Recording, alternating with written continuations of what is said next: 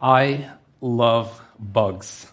I think of them as nature's tiny engineers because they come up with the most extraordinary and incredible solutions to life's problems. And I just love observing them because they're so full of surprises and curiosities. During my career, I studied spiders that use their webs as a slingshot to capture prey deep in the Amazon rainforest, worms that tangle up with each other and form knots to form these shape-shifting blobs to survive in harsh environments such as sewers and caves, and tiny aquatic beetles that bring their own scuba gear when they dive on their butts. But today, I'm going to tell you a story about one of nature's most extraordinary engineers that pushes the limits of fluid mechanics and bioengineering and arguably solves their number one problem: how insects pee. A few years ago, my student, Elio Chulita, and I observed this tiny insect having a private moment in our own backyards in Atlanta. And we couldn't believe our eyes. This insect was peeing for hours, and it was so quick we could barely see it. And we were blown away. We had never seen anything like this. We had never seen an insect pee. So today, I'm going to tell you how insects pee, why they pee so much and in this way, and finally, why you should care about insect pee. So sit back and relax. You're in for a treat. So one of the first things we had to discuss is, wait a second, insects pee? And it turns out that almost all insects pee in one form or the other. It's a closed system. What goes in must come out. But the protagonist of today's story, Humulodisca vitripennis, or a glossy-winged sharpshooter, isn't it gorgeous? You can see where it gets its name from. It's got these transparent wings. And this insect specializes in feeding on xylem fluid from plants. It's a sapsucker, but I think of it as a plant's mosquito.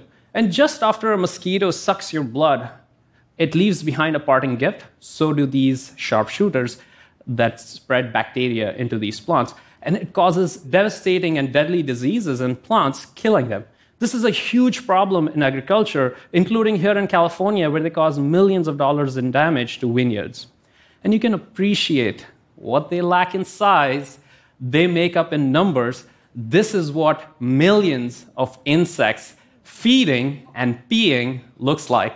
If only this woman knew where that water was coming from. Now, don't worry. This insect's pee is just water. And so for the first time, I'm going to show you this behavior slowed down with our high-speed cameras, and this is what we discovered. We realized that this insect forms a droplet of pee, and then it flings them at extreme accelerations of 40 g-forces. That's 40 times faster than the sprint of a cheetah. These insects are really packing a punch from their butts. And we wanted to we wanted to take a closer look at this flicker, so we put this insect and took a look under a microscope at its business end, and this beautiful structure has a scientific name. It's called a butt flicker. And this is what we discovered. We realized that this insect had evolved springs and latches, just like a catapult, so that it could efficiently hurl its droplets of pee repeatedly at these high accelerations. Now, we wanted to measure the speed at which this flicker was moving and the droplets, so we measured the speed of both the droplets and the flicker. And this is where we made a puzzling observation. The speed of the droplets in air was faster than the flicker. So if you take a ratio of that, we were expecting it to be 100%, but turns out that the speed of the droplets are about 150 to 200% faster than the flicker itself. And this is why this is counterintuitive.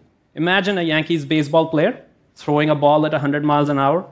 At some point during that throw, their hands and fingers are moving at 100 miles an hour. Say an amateur ball player throws a ball at 50 miles an hour, and if you measure the speed of the ball and it's 100 miles an hour in midair, we'd be surprised. Where would that extra speed come from, right? This is exactly what these insects are doing. So to solve this puzzle, we went back and looked at our videos. And we'll play this a couple of times and see if you can figure this out. Did you catch it? Let me grab a frame. We realized that unlike a baseball that's rigid, these droplets due to surface tension, these tiny droplets are squishy. And we had an aha moment. We were wondering if this insect is storing energy to do the surface tension just before launch. And to test this, we did naturally what any of us would do. We converted our kitchen tables into a lab to test this. So now we're going to place droplets on a speaker to squish them at high speeds, and this is what we discovered.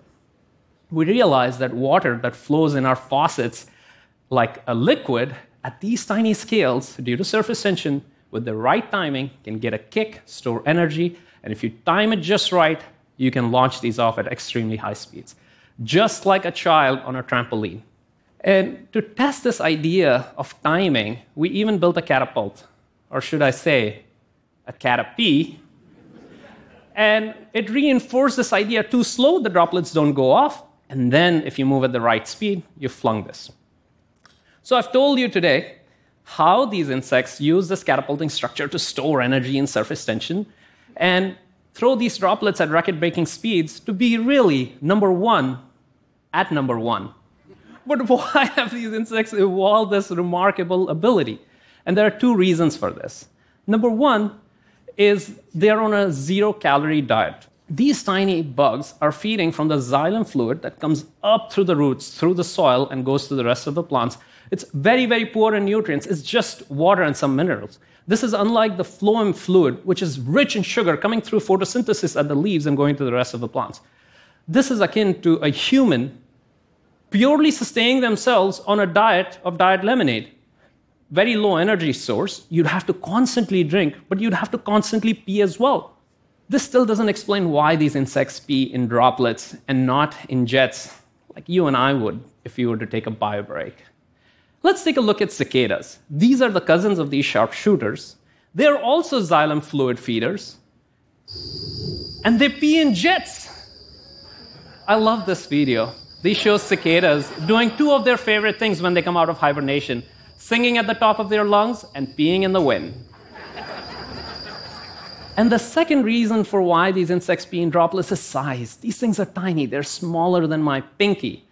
In fact, surface tension that enables them to store energy in these droplets to launch is actually an impediment, because gravity doesn't matter and surface tension sticks these droplets to their bodies. So they actually have to flick these droplets away. It's actually very difficult for these tiny bugs to pee. And that's why I just love studying bugs. This tiny engineer has figured out to survive on barely just water through the xylem fluid. And it's figured out to do so, it has to drink a lot and pee a lot. In that sense, it's not so different from other engineers I know on a Friday night at a bar. But to do so, it's figured out it has to evolve this catapulting structure and fling these droplets at high speeds. And that's why I always tell my students when we explore new bugs, it's not a bug, it's a feature.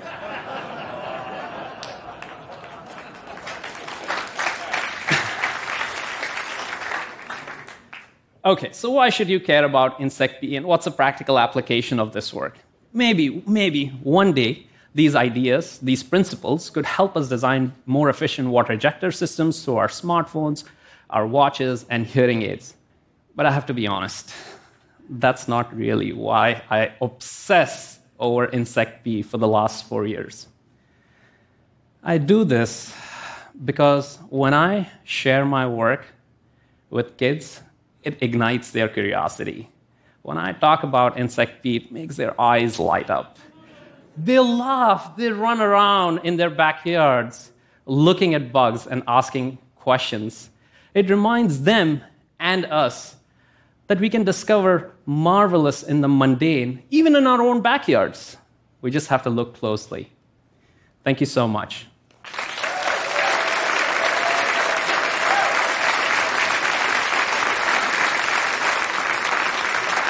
I gotta go pee.